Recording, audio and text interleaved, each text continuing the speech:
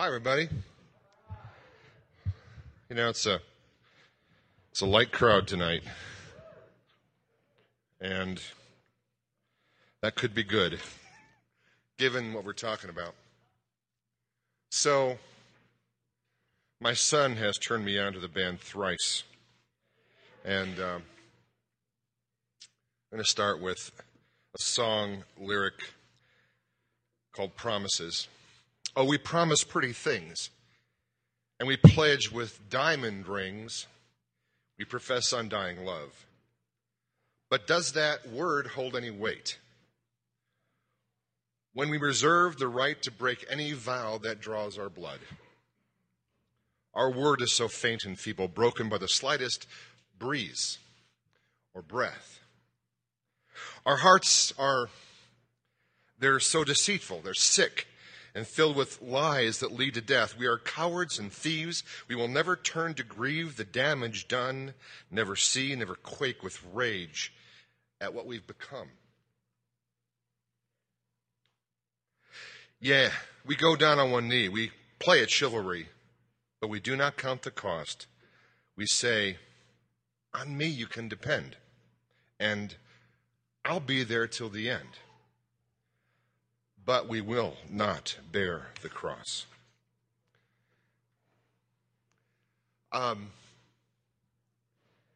Pastoring Scum of the Earth is breaking my heart. Especially over the last 12 months or so, but for the last 12 years as well. And I understand what the Apostle Paul was writing about when he said in 2 Corinthians 11, besides everything else, I faced daily the pressure of my concern for all the churches. Who is weak and I do not feel weak? Who is led into sin and I do not inwardly burn? It's one of the flip sides of caring for people as a pastor and loving them and enjoying them when they start to tear down their lives with their own two hands. You get to bear the weight. You get to walk with the burden and try to find joy in Jesus all at the same time. The older I get and the longer I'm a pastor, the more I resonate with these words from the Apostle Paul. And I don't know if it's because the congregation that I've been given, you all, is more needy or broken than most congregations, across the landscape of the city. Or if it's because of the culture we live in that you have a hard time staying married. I've watched couples break up that I've married. Not one time, not two times, not three times. And I've watched others fall apart 5, 6, 7 times over the past dozen years or so. And I think I've talked enough about the 4 loves, about eros, agape, about philia, about storge, or I've talked enough wedding little sermonettes that people are finally getting the clue, but I guess I'm not doing the job that needs to be done because it keeps happening. I've got to somehow swim against the tide of the culture that's coming with all of its tsunami of debris. And so must you. What I didn't expect was how it would affect me and how it would affect the rest of the church whenever a marriage breaks up for whatever reason. We pledge to love forever, but it's hard to bear the cross. It's easy to give a diamond ring. It's easy to get down on one knee. It's hard. It's hard to stay married. And, I know that there's biblical reasons for divorce. There are. Jesus talked about one, which is adultery. The Apostle Paul talked about another, which is abandonment. And if you look closely, you can find out what they meant by those things. So I'm not saying that divorce is never an option. But I'm telling you, it happens way too much. And so I'm going to continue in my rant on young marriages. Now, I understand that when the human race fell from grace, that the effects of the fall were evenly divided among both sexes. I understand that. I'm not blaming one sex over another, but I've kind of noticed something that I don't think really has ever happened before in the history of humankind, where in the past it seemed like usually if anybody was going to screw around and mess up a marriage, it was going to be the guy. I think there's a lot of easy reasons for that. One is obviously the reproductive reason. In an age where there's no contraception, women have to bear the consequence of infidelity in a way that men never have to. A man could sleep with a dozen women and deny that any one of those children that were produced were his kids. Where if a young wife had a baby that didn't look anything like her husband, she had some splaining to do, not just to her husband, but to the whole community. And communities were tight enough that they probably would recognize just whom the baby looked like. Lately, it seems like wives are starting to catch up. Now, if you're reading any great novels, I mean, usually they'll focus on the woman being the unfaithful one because that was so scandalous in the past, but it's not scandalous anymore. It seems to happen all too regularly.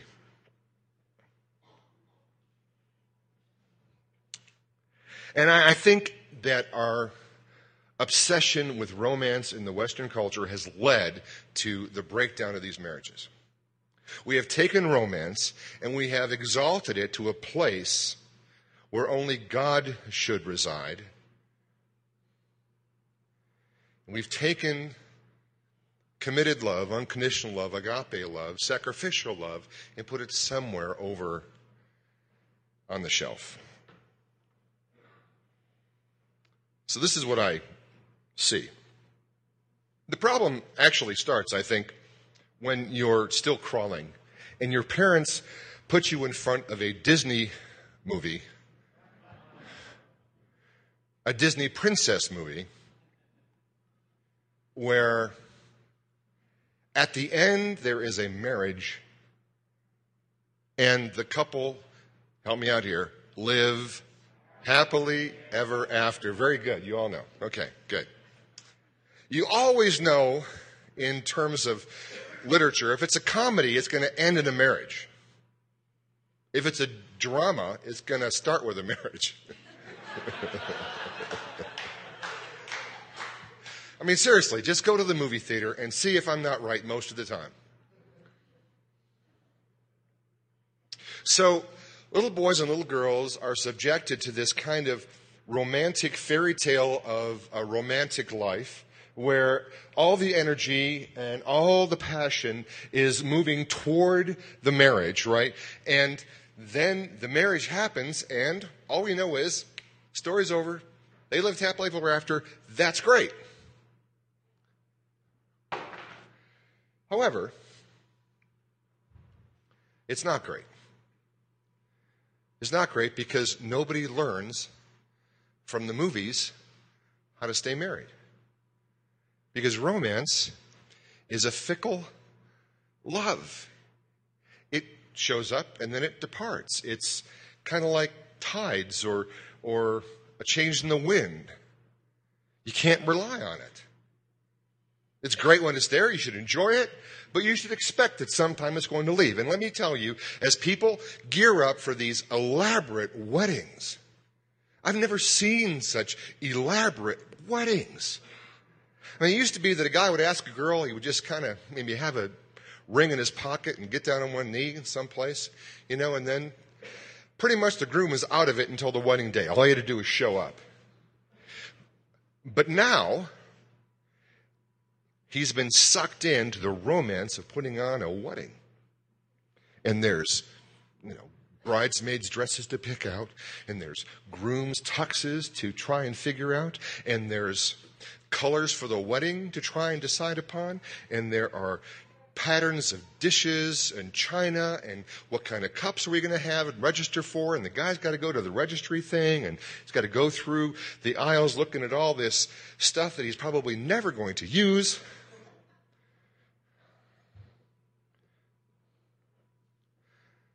But he's involved because it's all gearing up for this big wedding. We're really, really good at weddings. Why? Because weddings are romantic.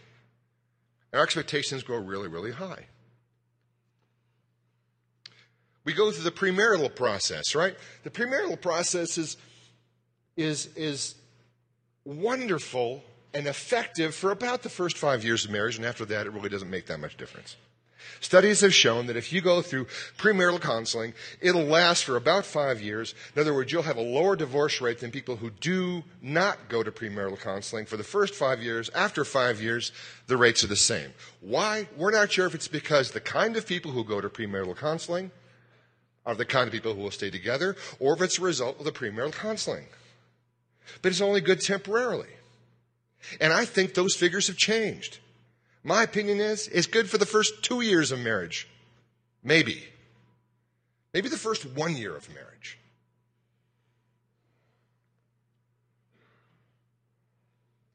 Because if you're going through the possible pitfalls in a marriage with a couple who is on this romance train that's picking up speed as it goes down the track to the destination, which is the wedding, like chugga, chugga, chugga, chugga, chugga, chugga, chugga, and it gets faster and faster, and wedding gifts start coming in, and pretty soon you're in the middle of premarital counseling, and it looks like there's a big problem. There's a flagman up ahead waving a red flag, saying the bridge is out, but the train is going so fast, chugga, chugga, chugga, chugga, chugga, that this train is not stopping, and no one's jumping off.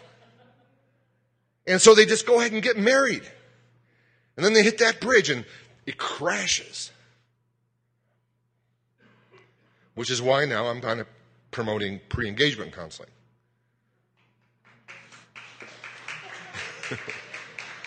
Because we don't have the pressure of the wedding in pre-engagement counseling. And the engagement is kind of at somebody's discretion, usually the boys, not always.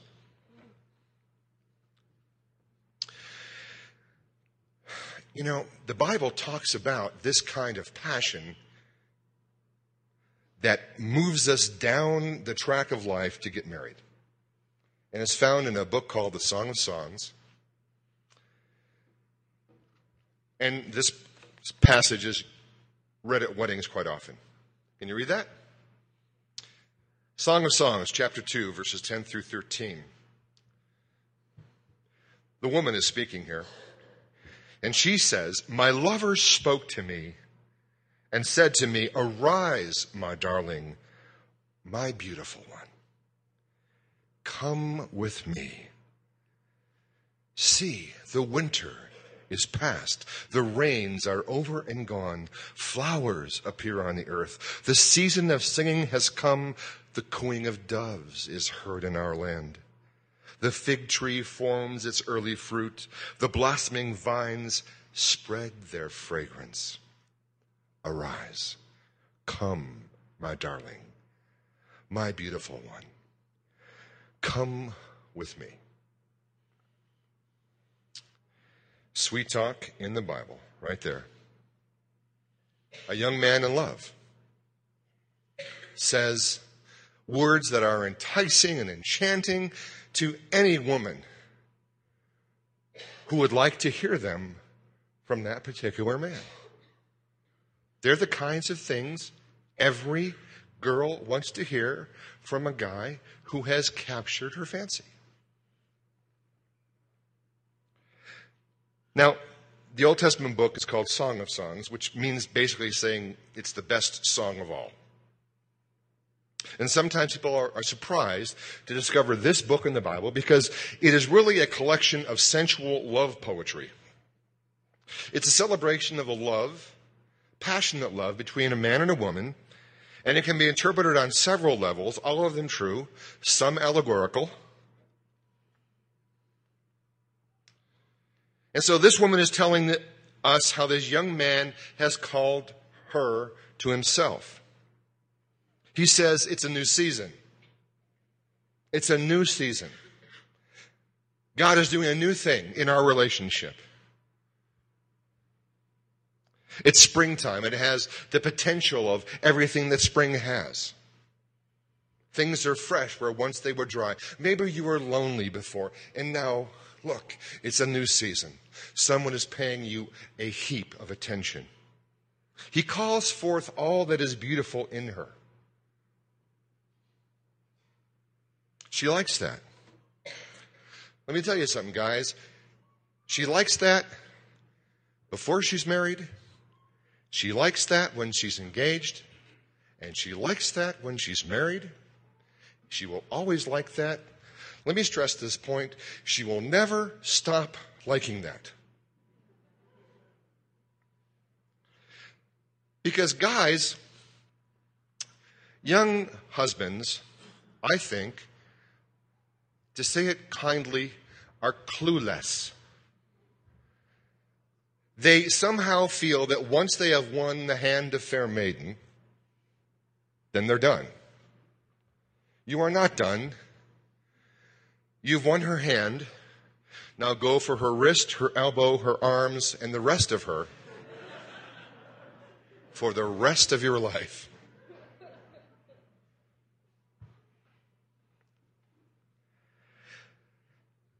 Song of Songs, chapter 8, verses 1 through 7, the woman is again speaking, and then we have a chorus of friends that kind of give a reply, and then the girl goes on in her poetry.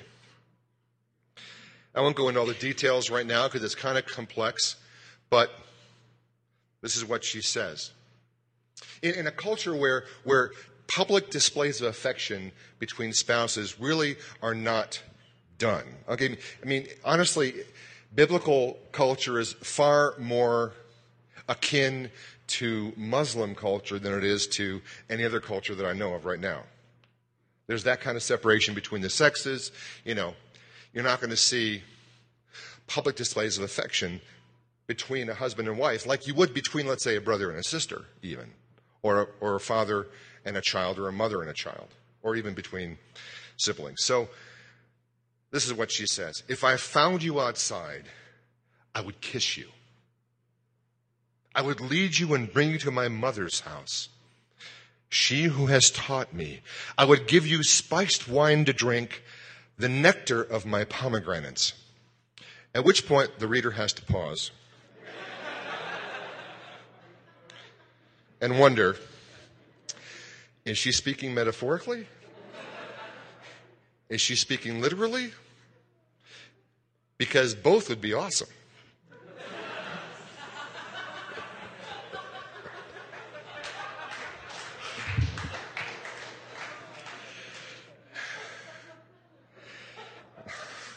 This is the tame part of Song of Songs. I've done the not-so-tame part several years ago and thoroughly scandalized one of my primary supporters who happened to be there that night. Maybe another day. His left arm is under my head. His right arm embraces me. His left arm is under my head. His right arm embraces me. That's a pose you see in the movies, right? And then she says, daughters of Jerusalem, I charge you, do not arouse or awaken love until it so desires.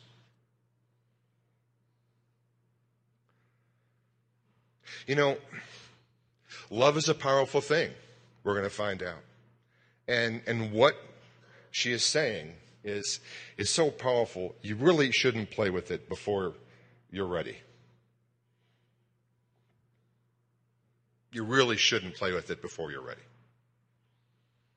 I mean, if you're single and listening to this talk, my rant on young marriages, you may think this doesn't apply to you. It does. Because a lot of you will get married, and all of you are the friends of people who are married, or you are the child of people who are probably married. So it does apply to you. And all I got to say if you're single is this stuff is fire. And don't play with it until it's the right time.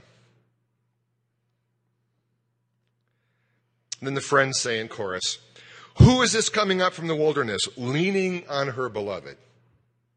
So she's out in public. She's probably doing what ought not to be done. She's totally in love with her new husband. She is leaning on him. She's grabbed him. She wants to just kind of make out with him right there on the street. But she's not going to. She would like to take him to her mother's house,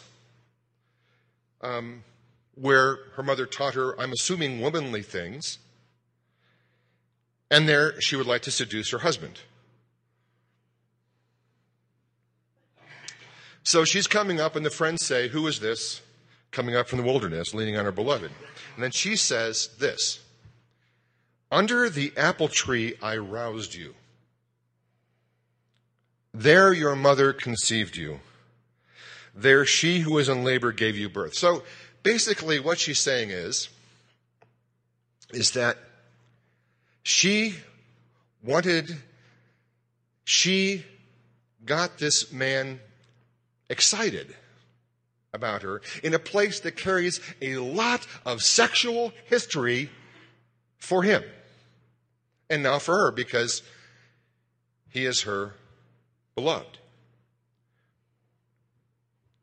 Under the apple tree I roused you. There your mother conceived you. There she who was in labor gave you birth. Place me like a seal over your heart, like a seal on your arm. For love is as strong as death, its jealousy unyielding as the grave. It burns like a blazing fire, like a mighty flame. Many waters cannot quench love, rivers cannot sweep it away. If one were to give all the wealth of one's house for love, it would be utterly scorned. Let me say that again. This is beautiful poetry. Place me like a seal over your heart, like a seal on your arm, for love is as strong as death, its jealousy unyielding as the grave. It burns like blazing fire, like a mighty flame. Many waters cannot quench love, rivers cannot sweep it away. If one were to give all the wealth of one's house for love, it would be utterly scorned. What does this passage tell us? It tells us that love brings two people into a union so close, it's kind of like a tattoo on your soul.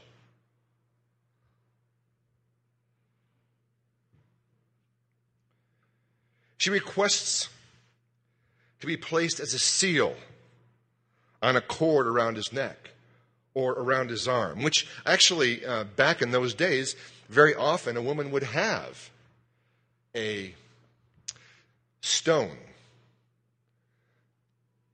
with a hole drilled in it, little tiny stone, a polished stone, with a hole drilled in it, and it would say, like, I am the wife of blah, blah, blah, blah. Like, she wants to be his. Always. Near his heart.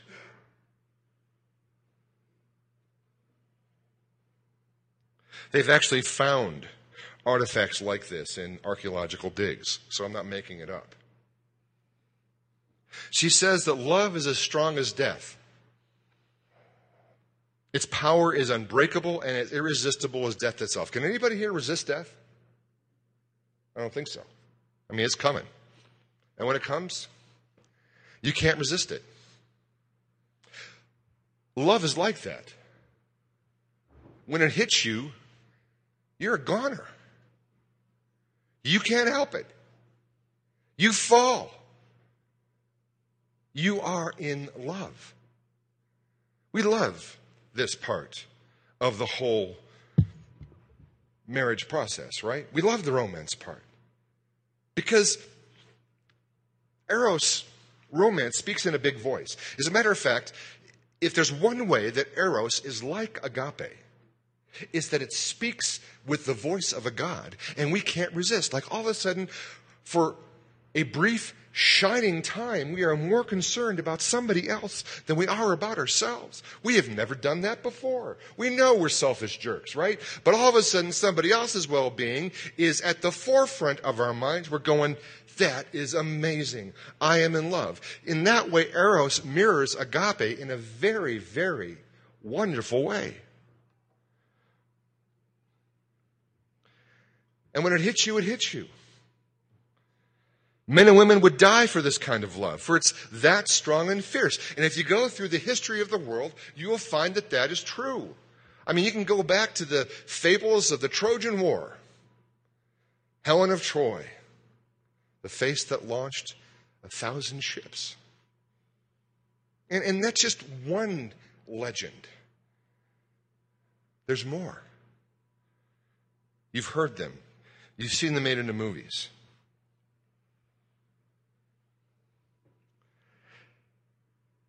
This kind of love and devotion is so ardent that it demands undivided attention in return. The Bible uses the word jealous here, and in a positive way.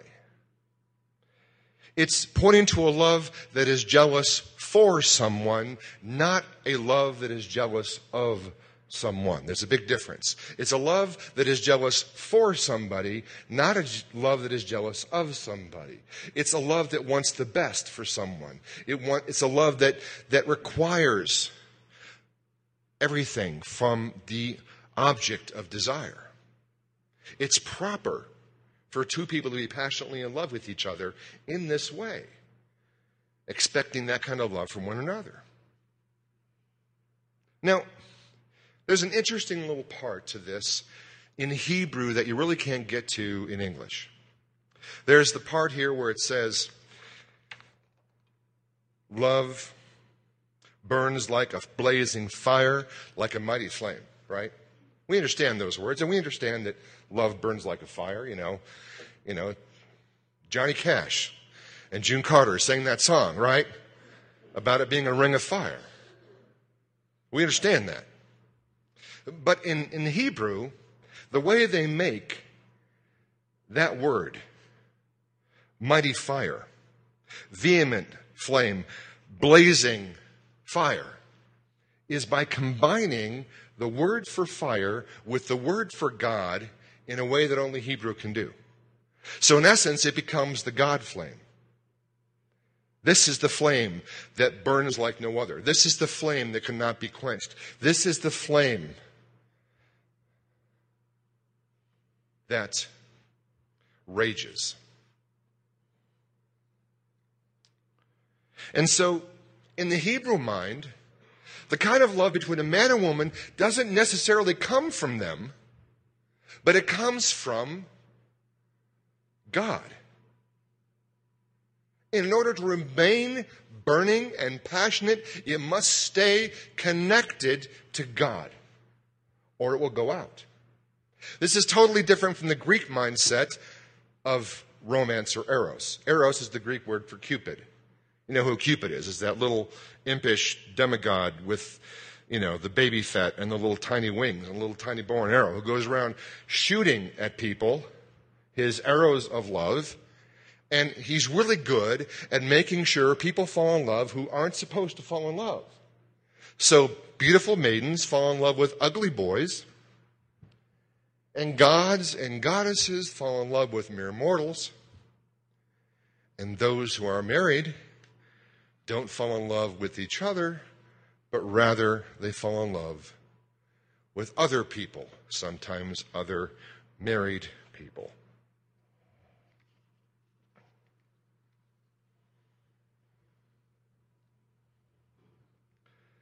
This Hebrew ideal of the God flame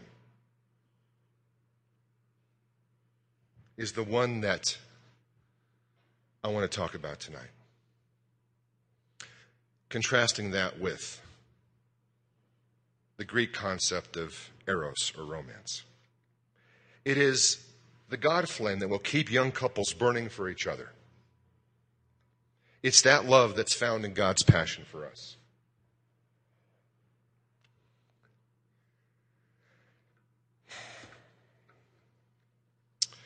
So when young couples get married, what follows happens to even the best of them. Somewhere during the first year of marriage, romance dissipates. Eros takes a hike. There was like this building up of passion before the wedding, and it's kind of like the high is the wedding, and then the low becomes the marriage. Manic depressive kind of a thing. The couple doesn't want it to, but it does. Because Eros is simply not sustainable over a long period of time. It has to come and go.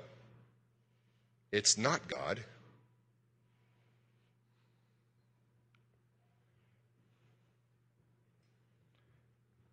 A different kind of love has to take its place, one that's not quite as flashy. The friendship has to find a way of working. And at some point, unconditional love has to come into the picture. I mean, we say these unconditional love kinds of things at weddings, right? I will love you forever, for better, for worse, for richer, for poorer, in sickness and in health, until death do us part. And I feel like God is up in heaven going, really? Honestly? That's how you feel? For better, for worse? For richer, for poorer? In sickness and in health, until death do you part? Well, I'll tell you what. I'll give you a chance to walk out that vow. You can count on it. Which means it's going to get worse. Which means you might get poorer. Which means somebody might get sick. And you're going to want to leave a long time before one of you dies. Because if you don't go through that, you aren't loving the way that 1 Corinthians 13 love talks about. Love is patient, love is kind, doesn't keep a record of wrongs, etc., etc., etc. Because here is the truth. Romantic love makes a wonderful companion, but it makes a terrible master. Romantic love makes a wonderful companion, but it makes a terrible master. If you try to serve romantic love your whole married life, you will always be disappointed. Because it never shows up when you want it to, and it shows up when you least expect it. That is the plot of so many freaking rom-com movies. You've seen it, right? Two young people see each other across a crowded room.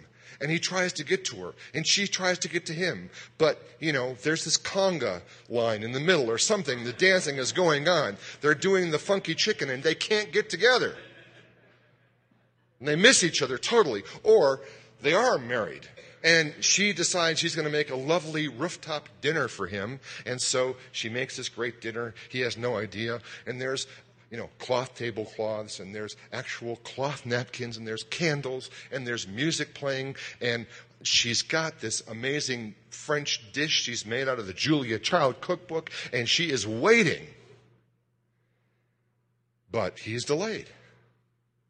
The boss said he had to stay after. The traffic got bad. There was a disaster somewhere else in the city, and he can't make it. And so all you know is she's waiting and waiting, and her expectations are getting dashed, and then pretty soon she starts eating and drinking the wine by herself, and she goes to bed. And romance is dead. But she was ready for it. See, you can't count on it.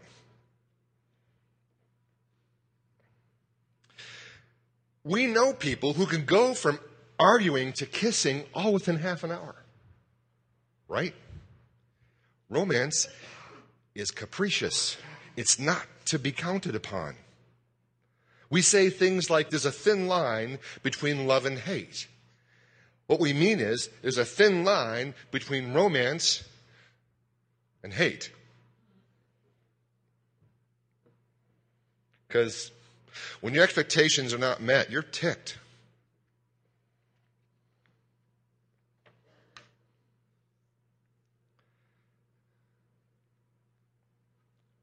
This romance worship, this eros worship, is a disease that is rotting out young marriages at scum and all over the country.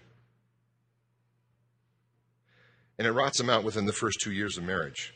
I'm not kidding. When a marriage crosses the 2-year threshold, we should have a party. It used to be the 7-year itch, right? You hit 7 years, you're going to hit some bumpy weather. No, it's like 1 to 2 years you're going to hit it now because romance is taking a hike.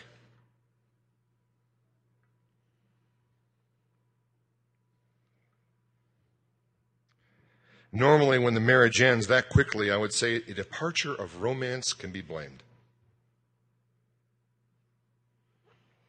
Here's a scenario that I see way too often now. A young woman recently married has had her expectations of marriage begin to die within the first year of her marriage.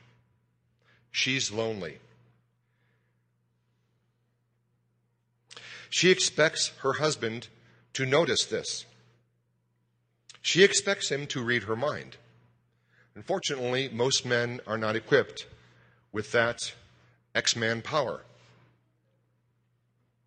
So she pouts. He still may not notice. So she withdraws.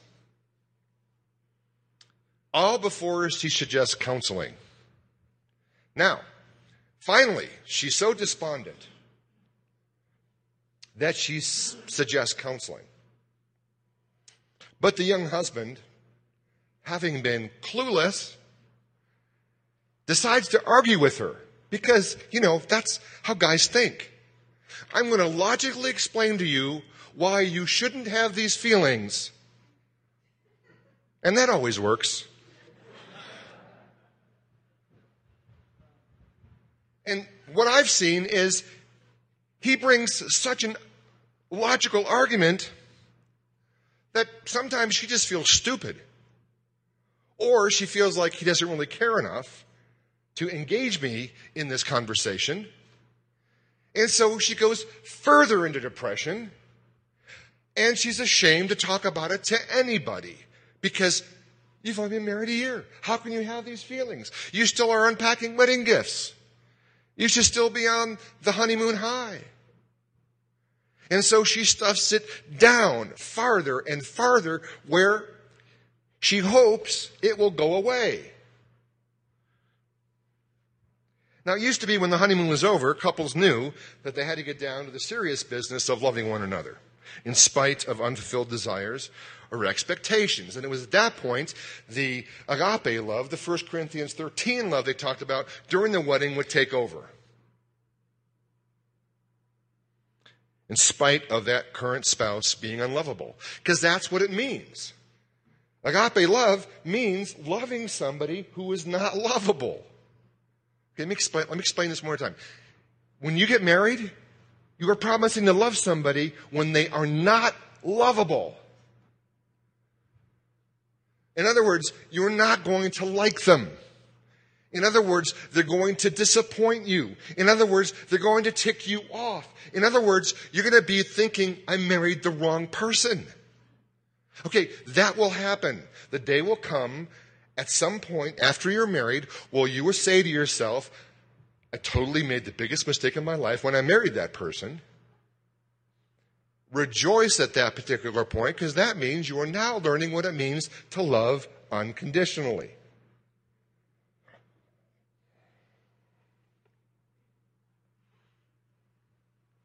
But Eros is not content letting the couple work it out on their own. No. That little imp will come around and make sure that there's somebody at work who will be glad to listen to your woes and your problems about your young husband or about your young wife. That person will come alongside as a friend. Of course, as a friend. Of course, as a friend. And you will begin to share your heart with that person, even though your husband isn't letting you share your heart with him. And as you share your heart bit by bit, your feelings begin to go to that person bit by bit. Friendship leads to the sharing of hearts. Sharing of the hearts leads to feelings of intimacy. Feelings of intimacy lead to physical intimacy, maybe just hand-holding, maybe hugs that are R-rated. And after a while, the young bride is convinced that she has found her soulmate in another young man who is not her husband.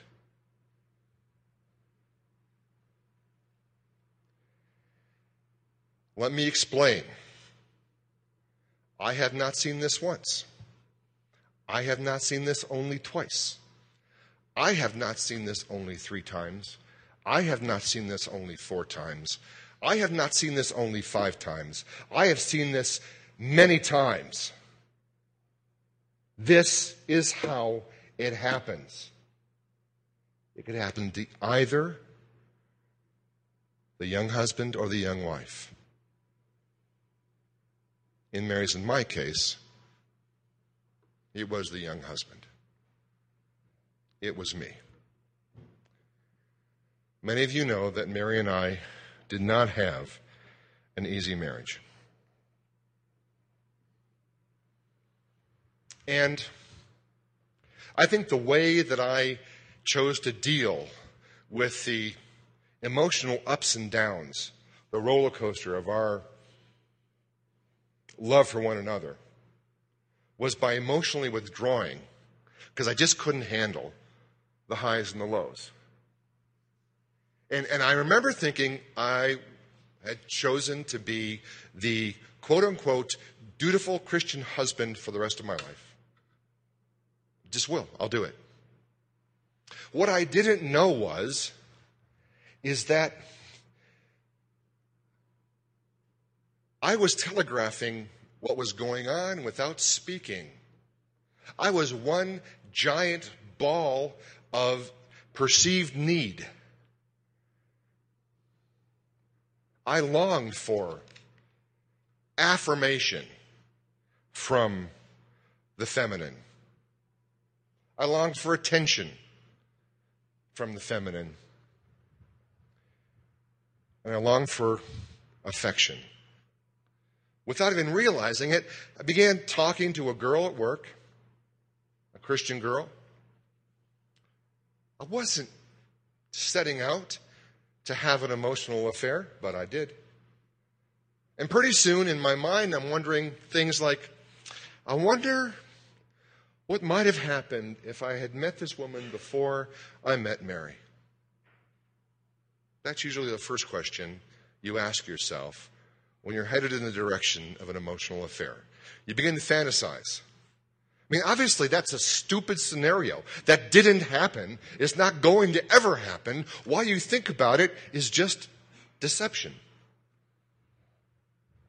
Which then led into, I wonder if, her spouse died and Mary died. I wonder if we could get together. I wonder what that would be like. Could we do that? Now, at that point, by the grace of God, I stopped and thought, what am I thinking? And I thought, I need help. I got to talk to somebody. And the last thing I wanted to do was talk to my pastor about it. I was not in the ministry at this point. I was working a job at North Star Steel Company. And so I just knew the Holy Spirit was telling me, you got to tell somebody, you got to get out there, you got to be transparent about this, you got to walk in the light about this. And so I called the senior pastor, this lion of a man that I was in some ways afraid of, and said, can I meet with you? He said, sure. And I told him what was going on in my head. And I expected him to come down on me like, a wall of bricks. But he got really vulnerable and almost gentle with me. He said, Mike, this is serious. He says, you're in an emotional affair. He said physical affairs are always preceded by emotional affairs. You have to nip this in the bud. In other words, there's an unholy flower growing in your mind. And before that flower opens up, you have to just twist off that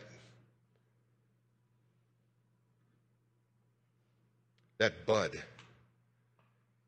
before it causes destruction. And then he proceeded to tell me about how he had a 12-year-long affair with his secretary before he came to Christ. And how after he came to Christ, he knew that he had to come clean with his wife. And then he talked to me about just the difficulty of walking through that with his wife. How hard it was. Scared the crap out of me. He goes, Mike, you don't want to deal with that kind of pain. And you have children too. And they've got to go through it as well. He goes, you don't want to deal with that kind of guilt. You have to nip this thing in the bud. So what did nipping it in the bud look like for me? It looked like totally cutting off all contact with this woman. 100%. I didn't talk to her. I didn't write her. I didn't talk to her to tell her I wasn't going to talk to her anymore. Just stopped. I asked my pastor, do I have to tell my wife? And he very wisely, knowing Mary and I, said, no, I don't think you need to do that right now. There'll be a time for that later on down the road. But you guys are not in the best of shape at the moment. Why don't you wait on that one? And I did. Tell Mary later.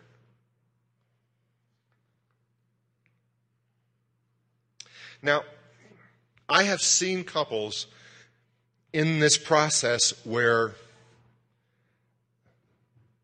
and in most every case, except for one or two, it's the wife who is now involved in the emotional and then the physical affair. I've seen the husband finally get a clue.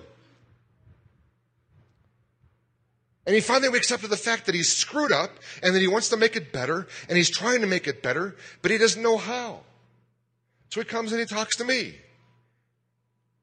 The problem is his wife's checked out. She's done. It's over.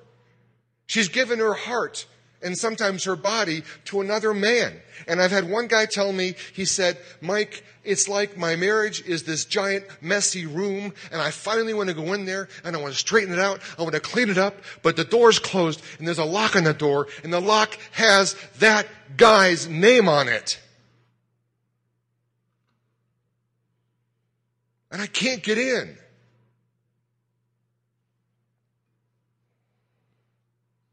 And he can't. It's too late.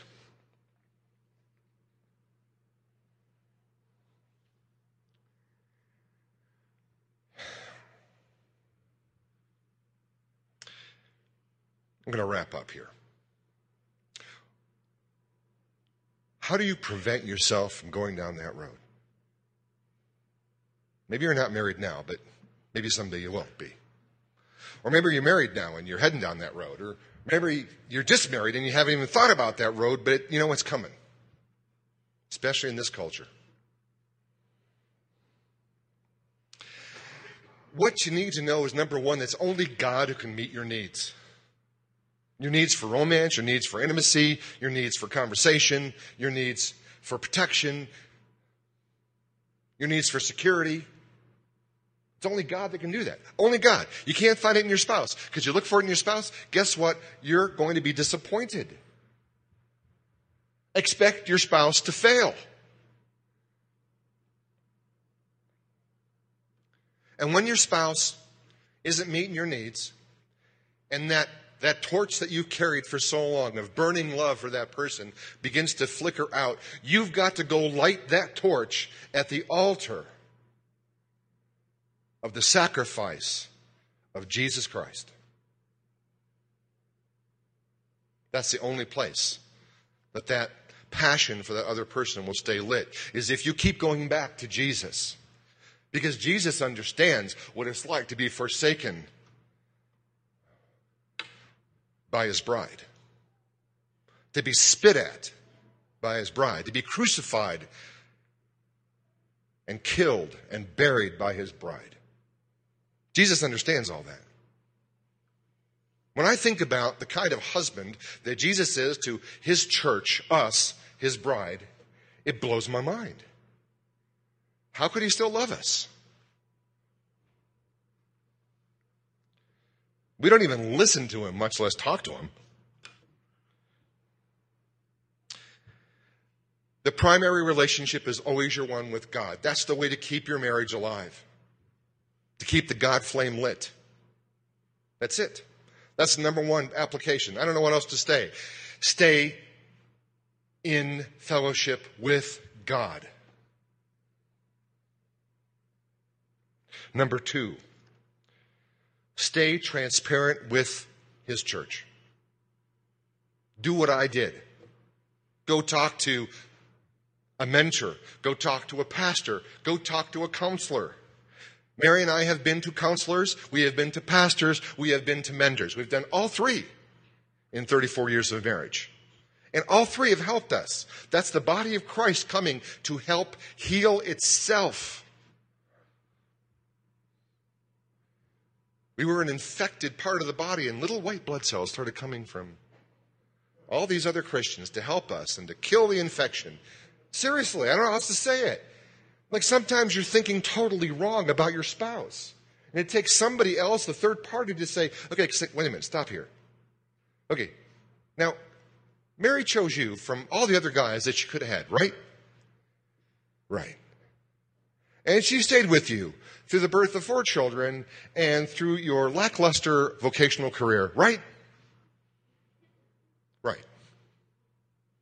And she still enjoys being with you a lot of the time, right? Right. And she still does. I mean, so you see what I'm saying? They bring you back to reality.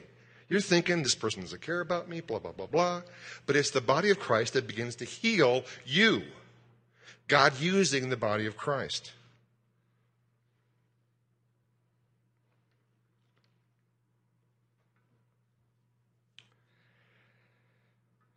Thrice has another song called The Weight.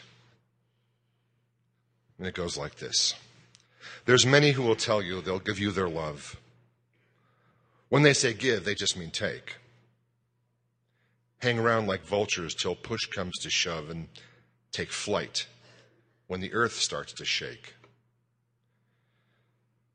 Someone may say that they'll always be true, then slip out the door before dawn.